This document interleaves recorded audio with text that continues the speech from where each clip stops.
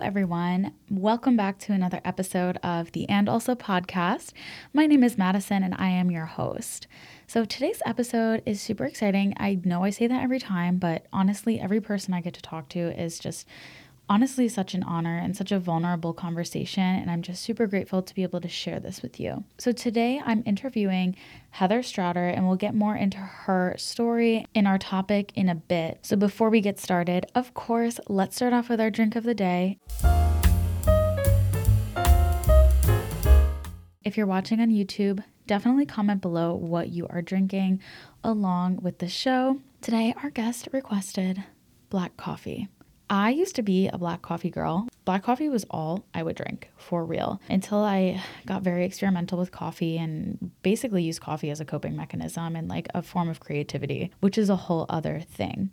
But for me, black coffee is nostalgic in a way, and it's something I used to drink all the time in high school. So now drinking it, it's like, oh, just like the old days. I prefer an oat milk latte. I prefer espresso over coffee any day, but going back to a classic black coffee never hurt anybody. And our drinks today are from the Walt and Whitman Cafe here in Saratoga Springs. Okay, and for our book of the day, this one is called The American Way of Death Revisited by Jessica Mitford. This book is really, really interesting. Jessica Mitford essentially kind of exposes the American funeral industry. It's a very serious topic with a very fun, witty spin. So it was first published in 1963, and it became a huge bestseller and just kind of talked about protecting grieving families and the industry of dying, which I think is so fascinating because it's interesting how other cultures and other places of the world celebrate death and celebrate the lived experiences of death and also harvest a way different culture around grief. Whereas here in the West, it's like we don't talk about it, we don't acknowledge it, and we just try to wrap it up and move on. And this kind of addresses that in a lot of ways. It kind of goes into the lobbying, the costs, the death industry, the corporations kind of behind it, and how this affects grieving families. So I think this is really interesting if you want to read more about what really goes on behind the scenes in terms of funerals and death, and maybe more reasons as to why it's not a huge open conversation as it should be, and just the parts of it that people don't want to talk about, because grieving people, especially in those early days after their loss, are super vulnerable and are they don't care how much they're spending on funerals. They don't care about the specifics. They don't care about getting a deal.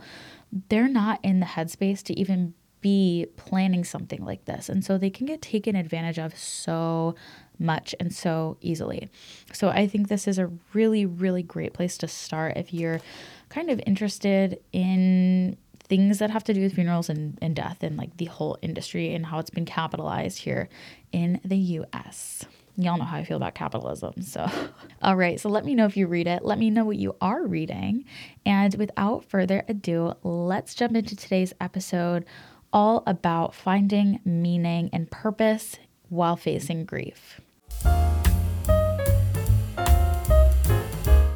All right, so today I have a very special guest. I feel like I've been looking forward to this ever since I heard your story, and you also have a podcast, so I was like, this is the perfect guest to have on.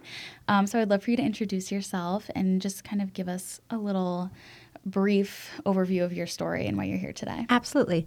First of all, I'm super happy to be here. My name is Heather Stroughter. I am the founder, along with my husband, of an organization here in Saratoga called Jake's Help from Heaven. And we started that organization when our son Jake passed away. He passed away when he was 4 years old in 2010. He was born healthy, and up until 8 months was just the very typical baby boy, and he had a seizure. Ironically, he had a seizure 17 years ago today was the day of his seizure. I'm really weird with dates, and that was not one on my radar until my husband sent me a text this morning. He had left for work, and he was like, for seizure anniversary, and I was like, oh. Wow. So there's that. So he's been gone, honestly, since 2010, and like I said, we started an organization in his name called Jake's Help from Heaven, and I love to talk about him, and I think that's one of the things with grief where people they're uncomfortable, and they don't always want to ask about the person that's passed or they don't know how to handle it. And one of the things that I love to do is an opportunity to talk about my son. I get to talk about Ethan, who is very much alive and 19. I get to talk about him all the time, so I love any chance to talk about Jake. So thank you for having me here. Yeah, I love that, and I feel like I relate to that so much. It's like in any situation, if I can even just say like Regis's name, for example, like that just feels so good. It's like you're validating their existence, right? Like, yeah. It's like we have all the time in the world right now, and just to be able to give a few minutes to our person every day is like such a special thing. It's always so interesting because, you know, when you bring it up around other people, they get a little uncomfortable and they get a little like, you know, what is this going to be like? But for us, it's like, that's our experience, and that's somebody that we love and want to share. I guess I want to start kind of at the beginning, Sure. The early days, and maybe even before you lost Jake, and then kind of the immediate after, and just what that experience was like and how your world shifted. So I've always sort of thought that like my world shifted kind of 2 times, right? It happened that night of the first seizure. He literally went from being an 8-month-old baby boy who was as typical as you could get. And he honestly met his milestones almost early because he had his brother who was 15 months older than him, and all he wanted to do was exactly what Ethan did. So he like was scooting early. He was crawling early. He was just wanting to be with Ethan. Yeah. And then he had this seizure, and it turned into a 117-day long hospital stay at Boston Children's. When we could finally bring him back home after his first birthday, he had lost all those milestones. Wow. He was really heavily medicated. He was getting PT 5 days a week, OT, like all these things. And there was this real transition period for my husband and I, but mostly for me because I was the one that was in the day-to-day of like the PT every day, the like trying to figure out how he could be fed, like all of these things. But I really thought we were going to switch. There was going to be like a switch and we'd get back to normal, like that he would regain all those milestones, that he would be healthy and that I would have 2 healthy boys again.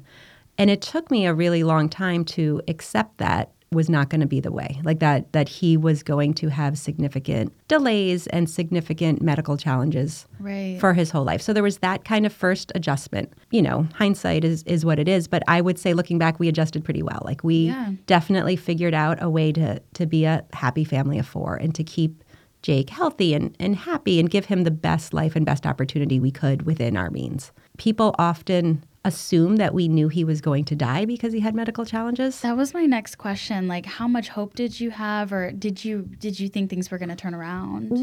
So he was not healthy, but there was no point in our life that we thought he was going to die. Yeah. Certainly not when he did either. Like, I'm not saying we thought he was going to live to be 100. Right. But, we definitely thought of life. Like, we were making adjustments in our life for having a medically challenged son for our whole life. Like, and we were thinking that he would need supports, but that he would always be a part of our life. Because he had seizures and he had delays, but he, for the most part, was healthy. Like, he ate by mouth. Like, I could feed him. Like, healthy being relatively speaking, but it wasn't like he had this illness that had a lifespan on it. Like, we just thought we were going to continue on our path. So we were very unprepared for his death, So I do think people sometimes just assumed because he was sick that we had prepared for it, but we did not. So he had something also called osteopenia, which means your bones are really fragile, and it was a side effect of some of just the medications he was on. So he passed away in December, but in the end of November, he had broken his femur bone, literally just laying in bed. Wow. Yeah, like he rolled over and his bone broke. There was a whole thing about having, we got him casted. We had his doctor at Mass General take care of it. There was this whole thing. Looking back now, that was the beginning of the end. I didn't know it when I was in it. It was almost like he was feeling things and I used to joke that he was depressed. Not that that's a joke, you know what I mean? But I was like, he was a 4-year-old kid and I was like, oh, he's depressed. Because he would sneer at me sometimes and we'd be like, oh, come on. We had taken him off some of his medication, so he was definitely feeling things more. And my husband and I would kind of joke, we're like the only parents who are happy when their kid cries. But it meant he was feeling something, right? Because sometimes he was so medicated, you didn't get a lot of expression from him. So we were getting a lot more expression, not all of it happy, but we were kind of happy because we're like, hey, he's feeling it. And then one night I was feeding him. He had this horrible cough. He was not having a great day. He was having an overall not great day. But, I always said, sometimes Ethan didn't have great days. Just... Right. Like it's just not a great day. Yeah. Like it is what it is. And then he started choking, and I kind of knew instantly. I was like, oh my God, something's happening. Ethan was 5, and I said, Ethan, call 911. So my 5-year-old son called 911. The ambulance came, everything came, and we got to the hospital. We ended up knowing one of Ethan's good friends' father was the ER doctor on call. I always felt bad for him because what a horrible position for him to be in. But for me, it was such a blessing because I was like, oh my God, Todd, like he knew our story. He knew Jake. He knew, like he just knew us. You felt safe. I felt totally safe because I had otherwise would not have. Right. And I know that he did everything he could. I know that he also sort of waited for Brian to get there. But he did. He passed away at Saratoga Hospital on December 8th, 2010. Totally unexpected. Like it's one of those things I woke up that morning, just a normal day in my life. Yeah. And honestly, a friend of mine, Heath, had come over to visit, so Jake was in the Spica cast. So like we couldn't really leave the house. It was just too complicated. So she came over, like brought coffees, like we shot the shit for a little while. It was just a day. It's just any other day. You're just doing which is your always thing. funny about death, right? Like it's just a day. It starts as just a day. I remember ending that day. I remember standing in the front room. We left the hospital. You go to the hospital with someone, you come home without them. Like it was brutal. And I remember just standing in our front room screaming, and Brian just like holding me, and he was sobbing, and I was just like, I didn't know what to do. Like I was just literally screaming. That initial moment of like getting that news, it's a feeling. There's not even a word for it. It's not painful. It's like beyond this pit that. in your stomach, which is It's beyond pain. It's beyond discomfort. It's just like something so specific to grief and like visceral, because it's almost like I can be sitting here right now, and obviously not in that same moment, but I can feel that same feeling. It's like it's almost like you just feel it. It's like a physical memory that your body you can really go back to it. It's like this numbness, but this also feeling everything. Yeah. I don't know what your experience was with your initial reaction, but I do feel like, people try to calm you down. People try to like quiet you, and you don't want to be quieted. Out of control. Yeah. Like you're just reacting to something horrible. It's kind of crazy to me that there is such a push to like silence people when they're grieving. There was such a push too. It's interesting that you say that, because I remember there was such a push from dear friends of mine that were like, and they were saying things to like Brian and like, okay, let's get her on some medication. And I was like, no, like, oh my God. it was definitely like, does she need anything? Does she need, she needs to sleep. And again, like no judgment if that's what's, Right. I'm a big believer in whatever you need to get through when you're going stuff, so there's zero judgment on it. But for me, I was like, no, like this isn't depression. Yeah, where you like, could just like change like, the brain like chemistry. I was like, no, like I just, and I would get kind of pissed off because I was like, no, like, let me feel what I'm feeling. And if you don't want to be around it, don't be around it. Like, by all means, but like, don't put me to bed. You know what I mean? Like, and there was this other piece that was very real for me too from the beginning. And when we remember those moments, we remember, like you're looking back on it, it's still a memory, right? Like, it's like, it's hard to put yourself back in there. And so even what I'm saying, is it true? It's how I remember it to be true, but what was it really like then? It's hard for me to actually remember. But I do think from the beginning, I was like, I can't go to bed for a week. Like, I need to feel this, and I need to figure out how to live my life, because I have a 5-year-old, right? Like I have a 5-year-old who called 911, whose brother died.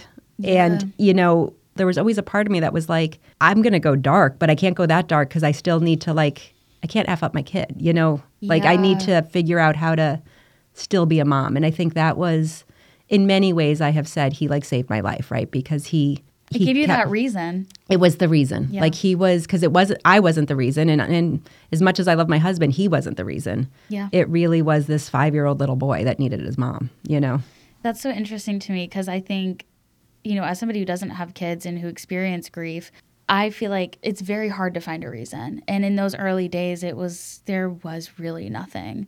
My friends, my family, even my parents, my siblings, it wasn't enough. And sometimes, they're coming from a good place, but because people don't know. They just don't know, and they don't know what to say. And sometimes I would say that was kind of more on me than them, because one person could say one thing and it would piss me off. Oh, I would get so mad. Someone else could say the same thing and I could hear it. You know what I mean? Like for me, it was so like certain things just set me right off the deep end. Yeah. So it's hard, right? Like, It's so random because you're just so out of control of your reactions. And I remember the early days for me, like, well, I don't even remember the early days, really. It's kind of this like blank, just blurry period where, you know, things were happening around me, but I was just kind of there, and my reactions were so out of my control. But it's hard because these are real people who are actually trying to help me, and I'm getting upset with them, or they're doing too much, they're not doing enough. And it kind of got to the point where when people would ask me, like, what can I do for you? I would just tell them what not to do, because I don't know what you can do for me. Like, if you can't bring Regis back, you really can't do anything. Just don't tell me he's in a better place. Just don't tell me that he would want me to be happy. Like all of those, you know, one-liners. Cliches. Yeah. I'm like, that's just don't do that. Yeah. Just give me space and like let me talk about it. Let me sit in it. If I need to, distract me if that's what I need. Like, just don't do, you know, these things. Those things would just would make you nuts. Well, and it was funny because there were some people, and I always hope that I am that person now for people, and I don't know that I am, but there were a few people in those days that just did. Like, so all of a sudden, you know, we have to have a funeral and a wake and all these things, and I'm like, what am I supposed to wear? What am I supposed to wear to bury my kid? Like but I had zero. And I had friends who just like went to like the store and bought like every black dress they had and showed up and said like, one of these will work. Right. And that I kind of needed that, right? Because I wasn't able to do that. Right. I just had some people around me who innately knew what to do, right? And we had people, they just got it. And they would bring like, we weren't, you know, Brian and I, we could barely feed ourselves, right? You know, so then all of a sudden there'd be like a tray of sandwiches and someone would make sure I ate something. Like, there were just people who, and they weren't necessarily the people who I would have thought would have been them. Right. But just some people knew exactly what to say or what book to give me, and just had stuff that at that moment worked. I still think back to some of that. And then I remember there were a few friends of mine who'd be like, well, why is what she says works? And I was like, well, don't make me feel bad. You know, like sometimes it'd be like, they're like, I'm trying to say everything and everything I say is wrong. And I'm like, it's not my fault. You know, like I know, like I cannot be worried about that. Yeah. Right and now. that was always that. I always found that odd that sometimes people, and I knew they were just trying to help. Yep. But it didn't make it easier. Yeah. Because now you're kind of juggling their feelings on top of yours, and you don't even know what you're feeling. Exactly. And it's really messy and it's really hard. And yeah, I mean, what you said about like, it's surprising the people you didn't realize would be there, because the people that I thought were going to be like ride or die, they're going to be the people, none of them were. It was the most random people. And you meet so many people in the process too that just get it. I can think back of some very specific people, and it's exactly that. They weren't the ones that if you had asked me before, who would be, you know, if you've had the biggest crisis of your life, who's going to be there? Yeah. You know, it's not. It's a weird list. Yeah. And it's interesting how many different purposes people serve in those days. Like, there were people that I did not want to talk about it with, and that I just needed to like get out of the house and like do something fun. But I am interested to hear about how your relationship with your husband was impacted in those early days, and how you've been able to grow together since then. So it's interesting because I have subsequently learned that when this happens to couples, I don't know what the percentage is, but the vast majority of them do not make it. That's what I was thinking. It is, well, there are certainly times he drives me nuts. It is never around the realm of this. You know what I mean? Like, at risk of being a total cliche, it has made us stronger, right? It has given us this perspective of what's important and what is like worth fighting for and what's worth being mad about, right? You know what I mean? Like, I hate to say it, but a lot of things that we get all pissed off about just aren't that big of a deal. They're not that important. And I have to remind myself that all the time. It's not like I live this perfect life of like, you know. Right. You know, I mean, I'm as much of a hot mess as everyone else. But for us, the worst thing has already happened. And in a weird way, it happened twice, right? Like, our kid went from being healthy to having a seizure and spending 117 days in the hospital and turning our life totally upside down and crazy. Yeah. And then 3.5 years later, dying, you know, like, so we had these like stages. I think after that first seizure and being in the hospital and figuring that out, that's really when we realized we were in this together and that it was greater than us. You know, it wasn't just, I don't mean to sound like a total cliche, but it's like we had to put our egos aside. It wasn't about what I wanted in this relationship or what he wanted in this relationship. It was really about how are we going to come together and make the best life for our child, for both of our children, but like, how are we going to make this work for Jake? And how are we going, like, being apart is not going to help Jake. It ended up being this like tie that binded us. Like we're very, again, I'm not saying it's the marriage of the century, but it's, we certainly have our squabbles and our whatever, Yeah. but we're connected by something greater than us. For us, it's powerful. Like it keeps us in perspective and it keeps us really focused. Yeah, I really like what you said about this realization of things not being that serious.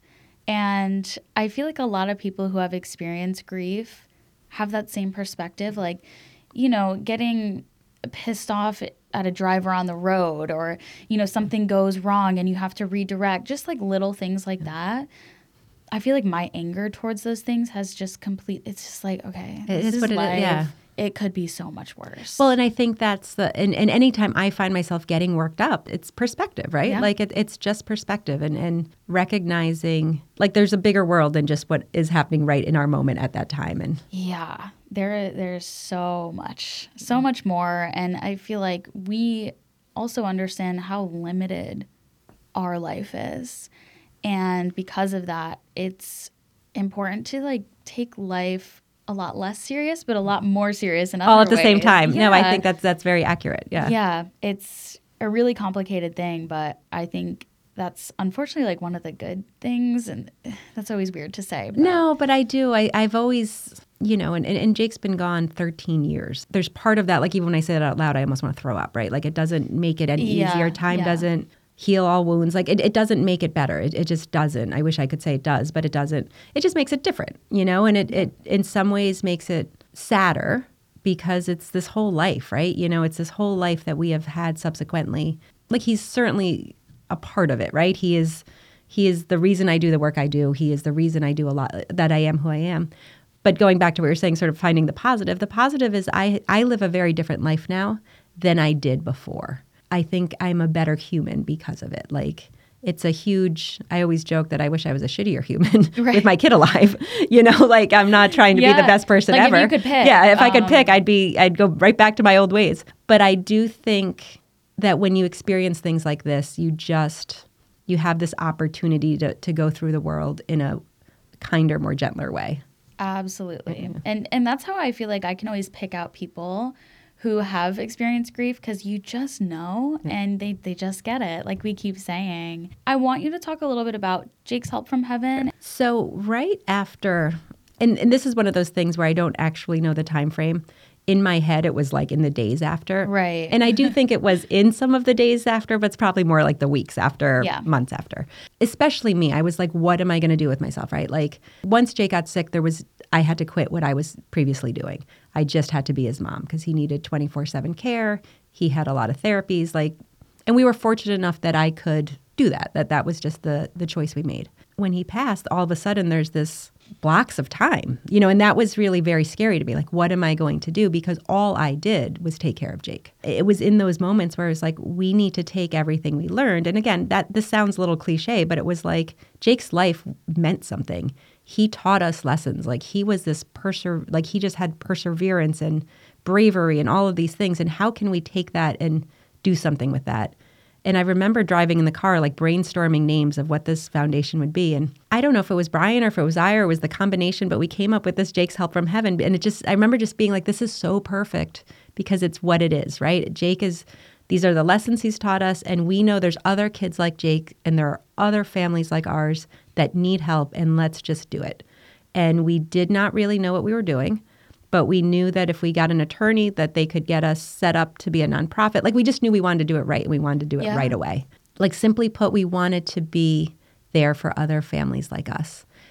It was before Facebook and like social media took off. So when I was like at home being Jake's mom, it was very isolating, right? Like there was I make it sound like it's like back in the, I had to walk uphill both ways in a snowstorm. But I'm like sounding like I'm 800 right now. But there, it was isolating. There wasn't this world. And now like on Facebook and on Instagram, like I am like Facebook friends with other moms that were like me with the world's smaller now. Yeah. And that's so great, right? Like it's so great that there's these resources. Even if they're strangers, they're still resources. And I remember in our early days of doing Jake's Help from Heaven is I wanted to be that resource, right? I wanted to be like, Jake taught me so many things about like how to like advocate and fight with insurance companies to get things covered, how to like just stuff. Yeah. Like there's so much stuff. And I didn't want it all to go to waste. I wanted to be able to share that. And that's basically what Jake's Help from Heaven is. We help families within a 100-mile radius of Saratoga Springs, and we help with any, whether it's equipment, whether it's medical travel reimbursement, because we know that a lot of the great doctors you need to see are not necessarily here. They're in Boston, they're in New York, Yeah. they're at the Mayo Clinic. We have paid for people to see specialists across the country in California and Washington, like just wherever they need to be. If it's technology, we always say that there's not like a list of, yes, we cover this, no, we don't cover that. We cover what a family thinks they need to improve quality of life, not only for the person in their life that's challenged, but for the family as well.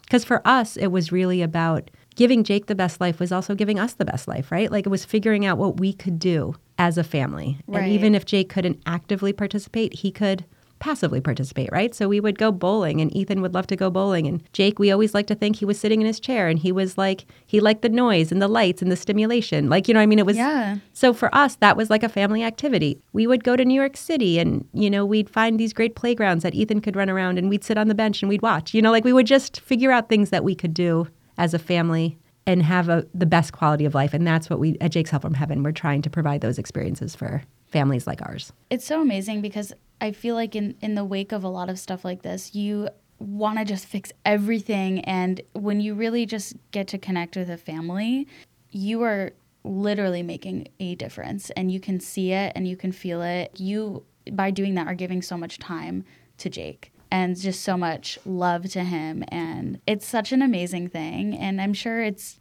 not easy sometimes. Yeah, we work with a population that unfortunately we've lost a lot of our applicants. It's a hard part of the job, I guess. But in the same respect, I know that I offer families when they've lost their loved one a perspective like Jake's Help from Heaven is not just it's not the same organization as anyone else. And I think the reason it's as successful as it is, and it's shocking to me how successful it is. Like we have done over $1.6 million in grants since 2011. Like that's a lot of money. And when we started, when I tell you we had no idea what we were doing, we had no idea what we were doing. It's not like we have a background in right. You're like, nonprofit this is what care. We want to do. Let's just try. Like we just literally are very authentic, right? Like we raise money and the money goes right to the families. Like I'm the one who does it. And then we have this great board that like votes and helps us kind of like make our mission and do our stuff. But the work is all me.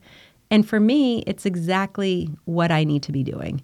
It is that giving the proper attention to Jake after all these years still, like letting him be the light that he was in a different way, but also just being this person for our families, and to some degree being the person that I was looking for but couldn't find. So I would have loved someone who walked in my shoes a little bit, someone in it. And I think that's part of why we are a successful organization for being a small, kind of local organization. But we're successful because people know that when they contribute to us, that it's going right into impacting people. Yeah. And people know that they can ask for help and they have a partner. It's not like a pity. It's not a like, oh, I have to do this. It's really, you have in us a partner to help you through these stages. And we're there for all the stages.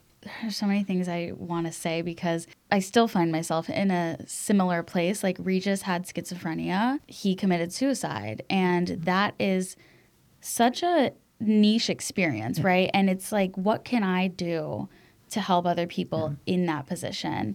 And it's really hard to figure that out because you're like, I want to help so bad. I don't know how. I don't know where to start. And it's also tough because especially like kids with disabilities are overlooked by a lot of systems that are in place. And so actually being able to reach these people, like connecting with other people who know someone with schizophrenia for me is huge because it's a forgotten mental illness. It's stigmatized, it's ignored, and that's really difficult. If it's uncomfortable to people, they sort of just want to not think about it.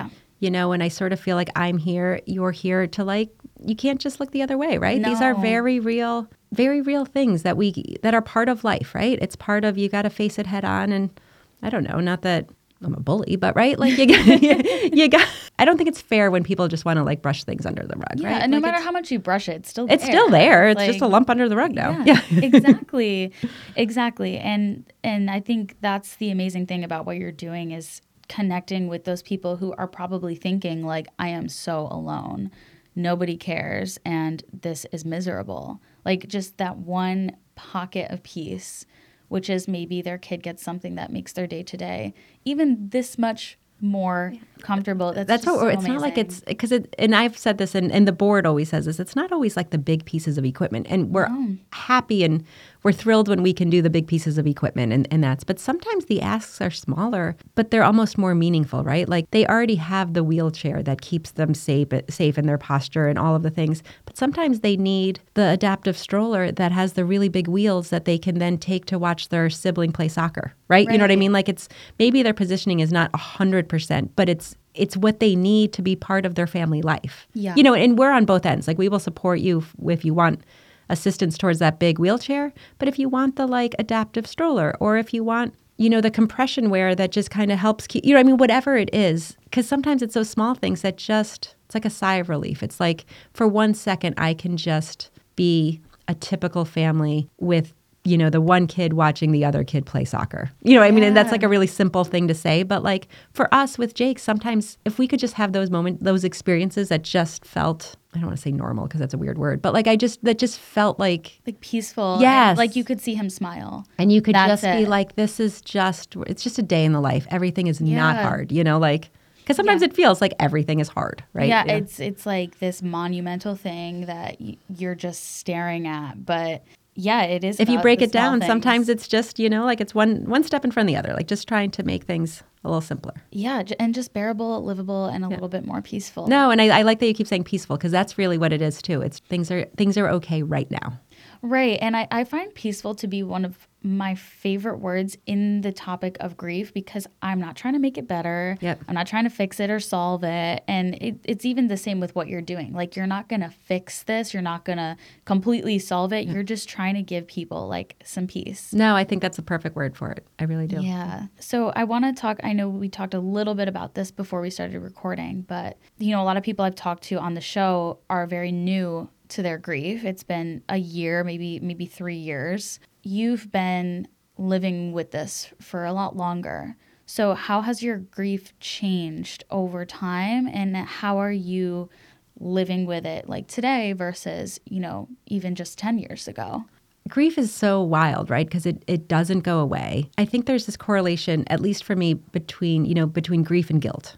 Guilt is, to me, sometimes harder than grief, if that makes any sense. I agree with that. Because, you know, entirely. in the beginning, you're just overwhelmed by grief. At least for me, there was guilt of like, what if I had done this different? What, like, you know, I like reliving the moment when things went south. Like, what could I have done different? And I didn't live in that space too long. And honestly, going back to when we were talking about like Brian and ours relationship, very early on, and even when he was kind of giving the eulogy, he said something to the effect of like, and he was in tears when he was saying it, but he was thanking me for everything I did to make Jake's life so much as fulfilling as it was and as healthy as it was, and keeping him alive for as long as I did. And oddly enough, like that alleviated a lot of my guilt around his death, because I just felt really seen by that. And that was really important to me. And I think when we fight about other things, like I still remember that moment. And just like it, I don't, you know, it's all moments, right? Life is all really these moments is, yeah. that you kind of piece together to make your life. And that one was just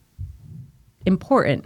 So, but in those early stages, it was just grief. And it was like, how do I get up, and how do I breathe, and how do I face the day? And Right. and at a certain point, that stopped being so suffocating, right? Like it just became, you know, and I hate using these cliche phrases, but it became a new normal. Like my new normal was that my son passed away, and figuring that out. And then it really became this life of routine, almost obsessive routine. I would go to the cemetery every morning with Ethan before school, and we would go every night before bed. And if I didn't go, I was like riddled with guilt. Yep. Like I had somehow broken this vow to Jake, you know, and it was this monumental like thing. And where he's buried, sometimes if there was a big snowstorm, they wouldn't plow. And like Brian and I would be beside ourselves. Like we're like, you know, we trudged through the snow, like Literally yeah. crazy people. And then that kind of calmed down a little bit, right? I don't know, like time just makes it it makes my routines and my things different, but that pit we talked about earlier, that feeling that happens, it's still there. And I am better at existing with it because I think you just learn to exist with it. It's just part of who I am now. It's like it's a part of the fabric of my being, right? Like, is that I'm a little deeper, I'm a little darker, I'm a little sadder than most of my friends. And not that they haven't experienced grief, but this grief just ripped out my part of my soul. And it's very dramatic, but it's kind of how you feel, right? Like, it's just, in the beginning, it's a lot about like the first Christmas without him, the first birthday without him. There's just these things, and then I remember when I got a new car and it was, Jake's never been in this car. And I didn't even know what to do with myself. Like I didn't know how to be in a car that Jake had never been in. Like there's just, there was things like that. Hit that like. Right? Like it's weird. Like I don't know that we will live in Saratoga forever, but I will never sell that house. Like that house will always be in our family because I can never not have that house because A, it's the house that we lived as a happy family with Jake, and it's also the house he died in, and it's just the house that, like, I feel like he's there still. Like, I feel like it's Jake's house. His life was there. His life was there. It's 13 years now that he's been gone, and so in December 8th, it was 13 years. I don't know what it was about 13 years. Like, when Ethan turned 13, like, there's something about when your kid turns 13, or at least for me, that just feels like the baby's gone. It's the start of the teenager. Yeah. Like there is something for me.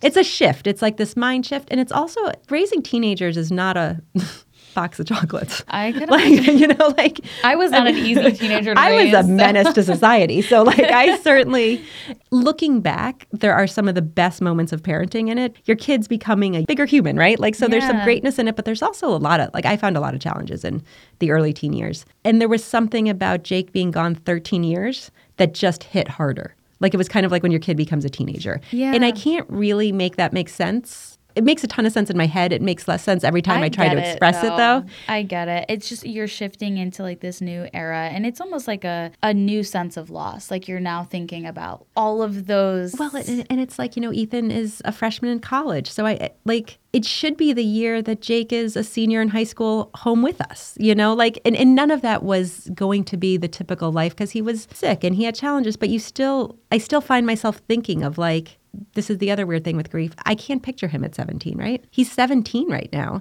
And I have no idea what that means because I still only know a 4-year-old boy. I struggle with that. I struggle as much with that now as I did then. It's just some of that doesn't go away. And I don't know, I don't go to the cemetery as much as I used to. So sometimes I'm riddled in guilt with that, right? I feel like I have to apologize to him. I don't know. I wish there was a point in grief where it's better. It's not better. It's just different, right? Everything is a different stage. What does get better is your relationship with it because it becomes this real chapter of who you are, this real fabric of who you are. And the more time that passes, I became more comfortable with that part of me. I accepted this as part of who I am now.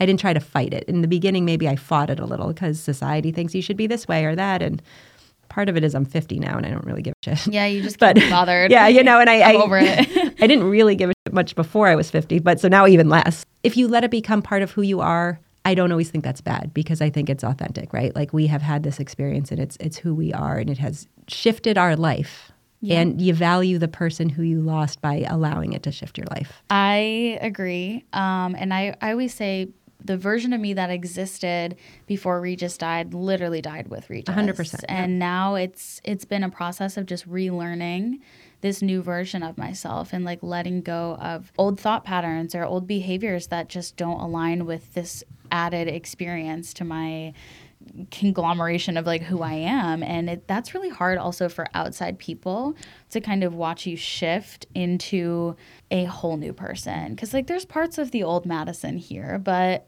they're parts that are not maybe what people wanted to stick around or whatever the case is. But I think that takes a couple of years too, for sure. There were people who would be like, oh, you're so angry now. I would write these letters to Jake, right? And then people would comment and say oh, it makes me sad to read that. You're so angry. And I'm like, I lost my fucking kid. You know what I mean? Then don't read the letter. I don't know what to tell you. Not for you. Yeah, not my problem. It took me a while to not be hurt by that. I try to believe that people don't say things to be mean and hurtful, right? They say either they don't think when they speak, and I'm certainly guilty of that sometimes. So I try to give people grace, right? Yeah. And in the beginning, it was a lot harder. And I'm talking, this is kind of where when I talk about grief after 13 years is very different than talking about grief at 1 year, 3 years, 5 years. Because Right. I wasn't given a ton of grace at 3 years, 5. You know, I mean, it took me a long time. So I wanted that just to be clear. Like it takes time to where you can give people grace. And I'm still not always good at it. I still get, it's so hard. So I don't want to come across like, oh, it gets easier, because it doesn't. But it's kind of like the podcast, right? A place of yes. Like I try to live my life right now where I am just choosing to believe and see the good and try to be the good. I'm choosing to believe that other people want to live that way too. And whether they do or not is on them. Yeah, but if you I have can to. see it that way, then Yeah. it makes my life better too. Like it's somewhat selfish, right? Like I'm already carrying this additional burden in my life, for lack of a better word, like this additional like heartache. I can't carry the rest of the world's heartache too. Like I need to think that they are trying to come from a place of good too. Otherwise, it's just too hard. It can get really dark and really hopeless. So you have to just find a reason to like think Dig that out, it's all yeah. worth it. Yeah. Think that it's a positive experience in some sense, and that other people like I do kind of believe that most people are well intentioned. I think so. And I think just a lot of people haven't experienced the same feeling and the same type of grief. Especially like for me, this happened when I was 22, and people in my life like they might have experienced like a grandparent dying or a pet dying. Yeah. I'm having this huge experience of somebody my age dying in this horrible way. In a terrible way. And people would be like, oh, my grandma died when I was 12, so like I know how you feel. And I'm like, Okay, shut up. you don't. But it's like when you really, looking back at that, they were just trying to grasp trying to onto connect. something Yeah. and connect and make me feel less horrible. But as a grieving person, there's nothing that makes you feel less horrible. No. It's just things that make you feel like you Some things can breathe. resonate and some things don't, right? Yeah. So I think being where I am in this journey now, it's easier for me to like take what resonates and throw out what doesn't. Yes, take the good, leave the bad. As opposed to like at different stages where I just couldn't, I almost did the opposite, right? Like I almost didn't take the good and I sat in the stuff that hurt my feelings that's or made me easier. sad. That is because it's easier. easier, and it's easier to like then get stuck in anger and like have a reason to take this sort of, at least for me, like there's like rage, like, right? Like I'm pissed, like my kid died, like all these years later, like that doesn't go away. Like I worry sometimes when I let people see me and they think they're like, oh, you're so positive and you're doing so good in the world and There's more. I'm There's like, more. oh, please let's all be clear. Like Right. every day is not, rainbows and sunshine, and it gets dark, and it the anger and the rage, all of that is still very there. Yeah. I've gotten better at compartmentalizing is not the right word, but like having all of it work together for me as opposed to Yeah. just in isolation, right? And that just takes time. And it's funny, you talked about someone, losing a pet. I used to take so personally when people would say those things, right? Like, oh, my grandma died or like my dog died or whatever. This is a very new revelation. Like I'm talking like 6 months, like very new step in my like whatever we're calling this process journey, whatever it is. So if someone is talking about the stages of grief, say over a pet, not long ago, that would have made me literally, like my eyes would be so far back to the back of my like head gone. that I'd be like, whatever. Like, shut up. Yeah. I have recently just been like, you know what? Like I hear that for you, right? Like I grief is grief. Regardless of what it is that puts us in that place, I am trying to just be like, okay, your grief and my grief, they're the same because grief is grief. I'm not saying I buy that. I'm not saying you should buy that. It helps I'm in just the moment, saying though. after all these years, like I just had to stop feeling that way. I had to stop comparing grief, like, or stop feeling like my grief is more important than your grief, or my grief is worse than your grief. Like, because I lived there for 13 years. It's funny. It just was this moment of where I was like, I hear that for them, it's kind of the same thing. Yeah. It's hard for me to wrap my head around that, but I hear that they're not trying to minimize my grief, right? Or at least me. I would make everything like where I'm the center of it and everyone else is around it. I you know what I still mean? do that. Yeah, and it's hard. This revelation I'm talking about literally is in like the last 6 months. Wow.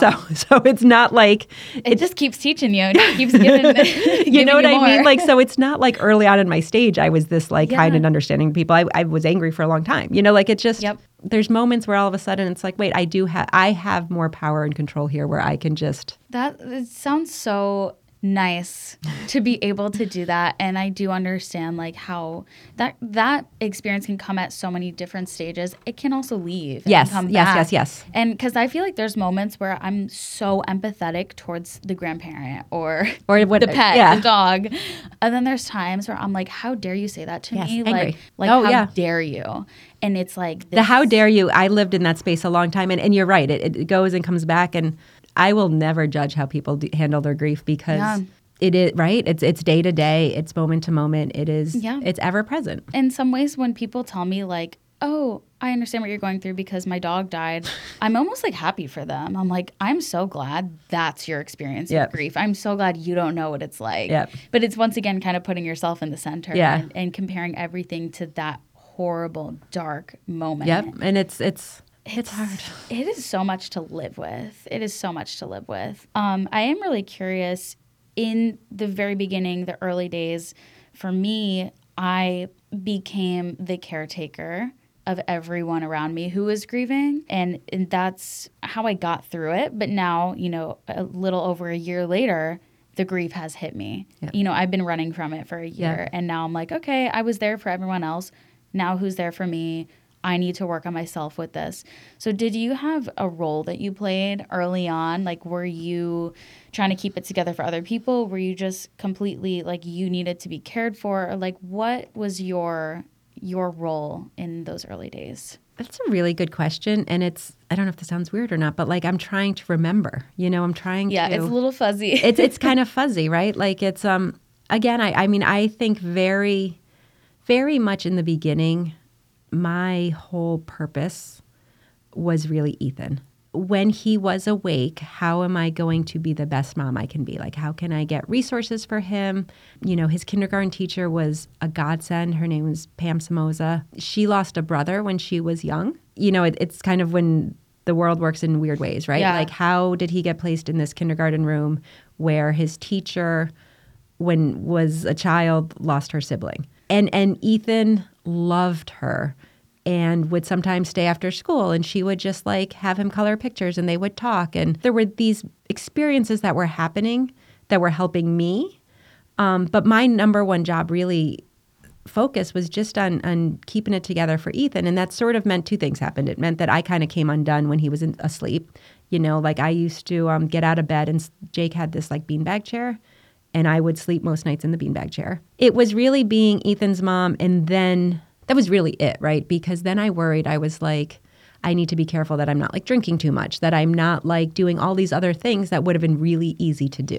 So it's a slippery slope. It's a slippery slope, right? And it just was like, okay, how can I balance this? What I ended up doing was I just started running like 10, 12 miles. Like I would go out because I was like, he was at school and I was like, okay, like probably shouldn't drink now. So maybe Right. I'll go for a run. Like literally that sounds, I think, weird to people, but it's like you just don't know what to do with yourself. I would go on these runs and I came home a couple times. I was like, Brian, what the hell? There's this like cardinal stalking me. Like I literally was like, no matter, I'm going through the state park. Yeah. There's a cardinal. I'm running through our old neighborhood. There's a cardinal. And it just became this thing. And then I started calling the cardinal Jake. I was like, okay, Jake's following me. And then like a year later, someone's like, that's a thing, right? And I was like, no, I did not know it was a thing. And then they're like, Google it. And why I never, like, it's a thing. That to me was this weird way of where then it gave me this real tangible of like, okay, Jake's here. So now we still, like to this day, like if we see a cardinal, we're like, hey, Jake, what's up? It's also Yeah. like a wider conversation about those moments of like, okay, now that Ethan's at school, who am I? Yes, like, it was what do I very do? much back to what we were talking about before, where there were like people I didn't necessarily expect, but who really like kind of stepped in. So there was a couple girlfriends of mine who just were like, okay, on Tuesdays, we're going to pick you up and we're going to do this ski lesson in the morning. You skied, you had lunch, and then you came home. It was like this half day thing. Literally, like I just had people who would tell me what to do. Yeah. And it was that ability to say, okay, I'm going to do that. So like on Tuesdays, we skied. I had this balance of like being 150% on as Ethan's mom, but then I just let other people a little bit take over. Take the reins. And there was this one girl again who I was not great friends with. We had similar friends, but she would show up like 1 or 2 mornings a week with like a coffee and be like, we're going to go for a walk now. I'm going to get you out of the house. Previous me would have kind of been like, no, I'm too busy. I couldn't do that. But in that moment, I really needed those people. So I think for me in those early days, it was like I was Ethan's mom And then I sort of just was this person that let myself be taken care of. And it wasn't always easy, but I just didn't have the fight. And in hindsight, I think not fighting those moments really kind of did help. Yeah, because what else were you going to do? Well, because it's like I couldn't see it for myself. And I don't think a lot of people can. Is like, I think there's that balance of like sitting in the darkness, because I do think that's important, because I think avoiding it, it's like when people wanted to medicate me. No. Like, what I mean? You got to feel your feels. You got to be in it. But you also can't be in it forever. Like, you have to learn how to live again. Like, I think that was sort of hard for me. Like, it's okay to live. Like, just because the significant person in your life is not living doesn't mean you have to stop living. And I think that still is hard, right? Like, it's still hard for us. Like, we live this life now where we're doing these things, and how are we still doing it? We're still doing it because sometimes we think Jake is with us when we travel. Sometimes we think, you just have these different things, but you can't stop living because of what happened, right? And I think that is hard. And it at least for me, it was very much having to tell myself that all the time. You gotta keep at it. You really do. And it's almost like just reteaching yourself how to exist. 100%. It really is, and I'm still doing that because it's still so fresh. It's very fresh.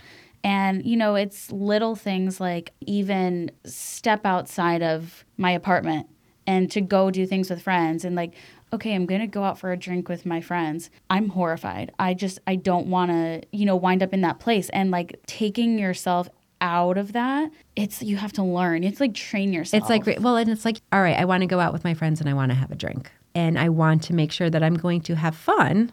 And I'm not going to have 3 drinks and start crying and being blubbery. Like, yes. Especially in those early years, I always felt like I was like one sip away from, from like absolutely losing it. Like, I'm just sitting there fine. And then I'm like, oh my God, Regis is dead. Like, well, it's great to have friends who are supportive and who know and who are there for you. You also don't want to be that. Like, I don't want to be that. You feel horrible. Yeah, like, I don't want to be the person that like, oh, we're having Heather, is Heather going to be happy or sad? Is Heather going to cry or not? And it's okay to be all of the things, but like you are the elephant in the room. And it's so awkward. Yeah.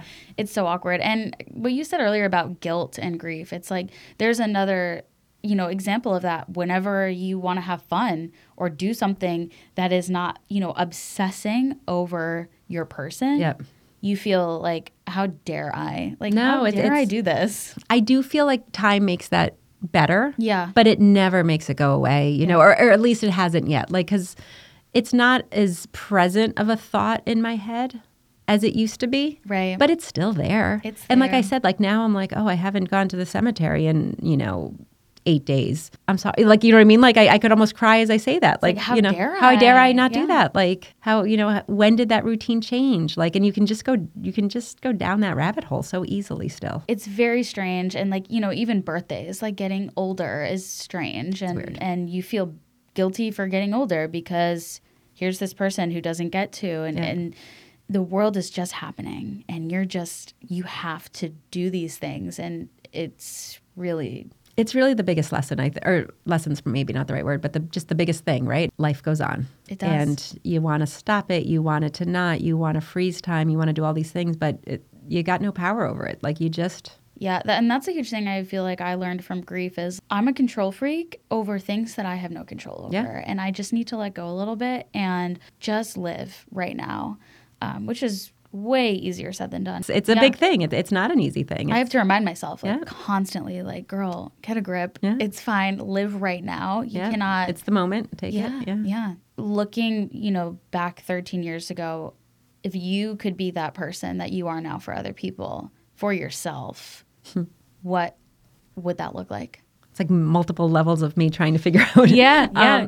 What I would have done for myself, I think, just give grace, right? I think that when you're the person experiencing it and you know that not the world, that sounds very dramatic, but when you know that everyone around you in your world is kind of watching you, it feels like such pressure. And I think that I would remind myself that even if people are saying the wrong thing, those people in my circle, for the most part, just want to help and they just don't know how. You know what I mean? Like, I think with 13 years, that is I don't want to say words of wisdom because that is certainly not what it is, but I do think where my main shift has happened is that people say the wrong thing, but they don't mean it. You know what I mean? Like, really don't. They don't. And yes, some people are trolls and assholes and they just suck. But the people in your circle, the people who you have trusted to be your good friend, they're not trying to say the wrong thing. They might say the wrong thing, but they're not trying It's to. not personal in that and sense. It's not. And yeah. I think it's still hard. Like some of the people closest to me can hurt me the most, right? That's the nature of this.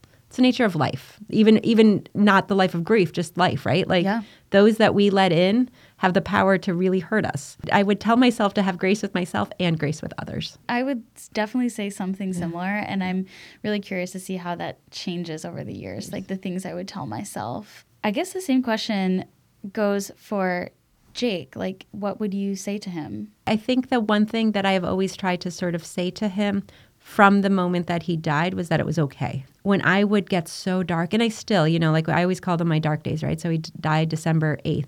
At some point, like late November, early December, never know when it is, like I just go dark, and it lasts a few weeks. And Brian and I, like we did with Ethan, but now Ethan was in college, so this was kind of different. But like we get out of town, we like unplug, like we do whatever it is we do. We give time to just be, like I guess I would say to him then and now, like, it's okay. Like I just always worry sometimes that he feels bad that he left us here and that we are still all these years later so impacted by his death. I don't want him to feel guilt. I don't want him to feel pressure or sad or like he did something wrong. That he did anything wrong, right? Like I want him just to like love us and be proud of us. I guess I just want him to know how much I really love him still, right? And how sad I am that he's gone, but how grateful I really am grateful for what he has given me and for the impact he has had on my life. Because I do feel proud of the work we've done in his honor, and I feel proud of like the person I am, right? And I think he has a large role in that. I know he does. Like, yeah, I feel like I just have learned so much from you. It's always interesting to talk to other grieving people because oftentimes I kind of feel like we're on the same page, but just having so much time, it's really amazing to see. At least for me, I hate hearing people like talk about how far I've come and blah, blah, blah. It's really hard because it's like I don't really want to have this experience at all. Yep. But like from one grieving person to another, the impact of like what you're talking about it's really inspiring me to keep going and to know that there's some pockets of peace and it's going to be... And to know you're not alone, right? Yeah. And there's still life to be lived, even with this. So I'm just really grateful for everything that you've said. I've lived with this for so long now, right? It's just since October sort of in working here and doing like starting a place of yes and having experiences like this. Like, I love this. Like, it sounds dark, but I love talking about Jake. I love talking grief with you, right? Because it's just, Jake's Help from Heaven started right after Jake passed, but I can talk about this all day, every day. Literally, I could go on forever. Forever. And just now that I'm, here I am having these opportunities, I'm really grateful for them because I just love these opportunities because I do think that they're important conversations. I'd like to think that people will listen and that it's helpful. But even if it's not, it's helpful for me. It's so cathartic to just be able to like get it out of your head because it will spin around in there forever. Yeah. Our experiences are different and our ages are different. It's still the same thing. Like we can still sit here and we have this common bond, right? It's this common... There's so much overlap no matter what the situation is. Like I don't know anyone else who's been through the same situation as me, other than our friends and family. But I've talked to people with the most random grief situations that are so unrelated, and yet we still have this connection. Can talk for hours. Yeah, no, I am. So I'm grateful to have been. Thank you for having me.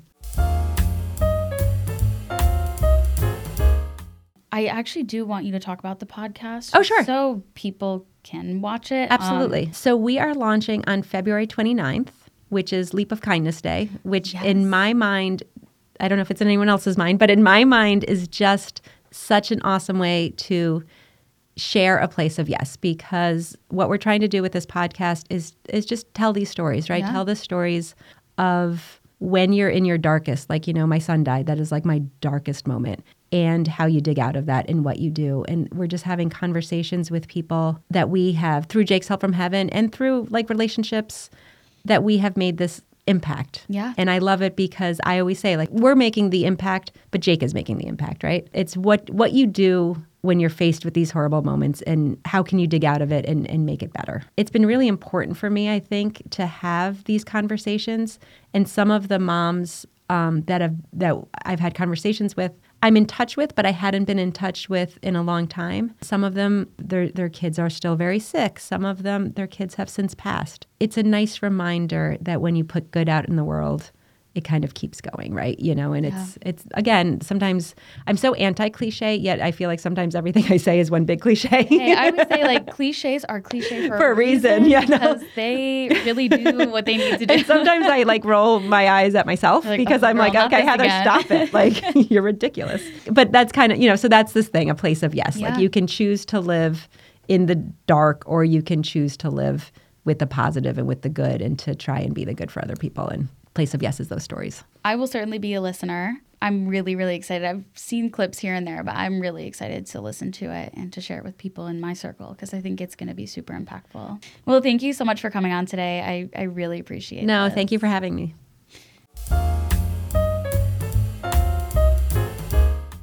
Thank you guys so much for tuning in to another episode of the And Also podcast. If you are watching this on YouTube, definitely subscribe, give this video a thumbs up, and let me know your thoughts in the comments below.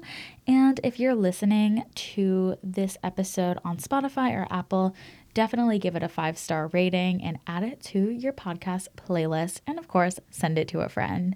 Thank you guys again for listening to the episode. And thank you so much to Heather for sharing your story. You guys should 100% check out Heather's podcast that is coming out very soon, A Place of Yes. And of course, also check out Jake's Help from Heaven to support Heather and other families that are facing similar situations. The support is really the main reason why I'm doing this, supporting these people, these families, these stories, and just kind of platforming grief in a way that feels really powerful. Thank you guys again for listening, and we'll see you next week for another episode of And Also.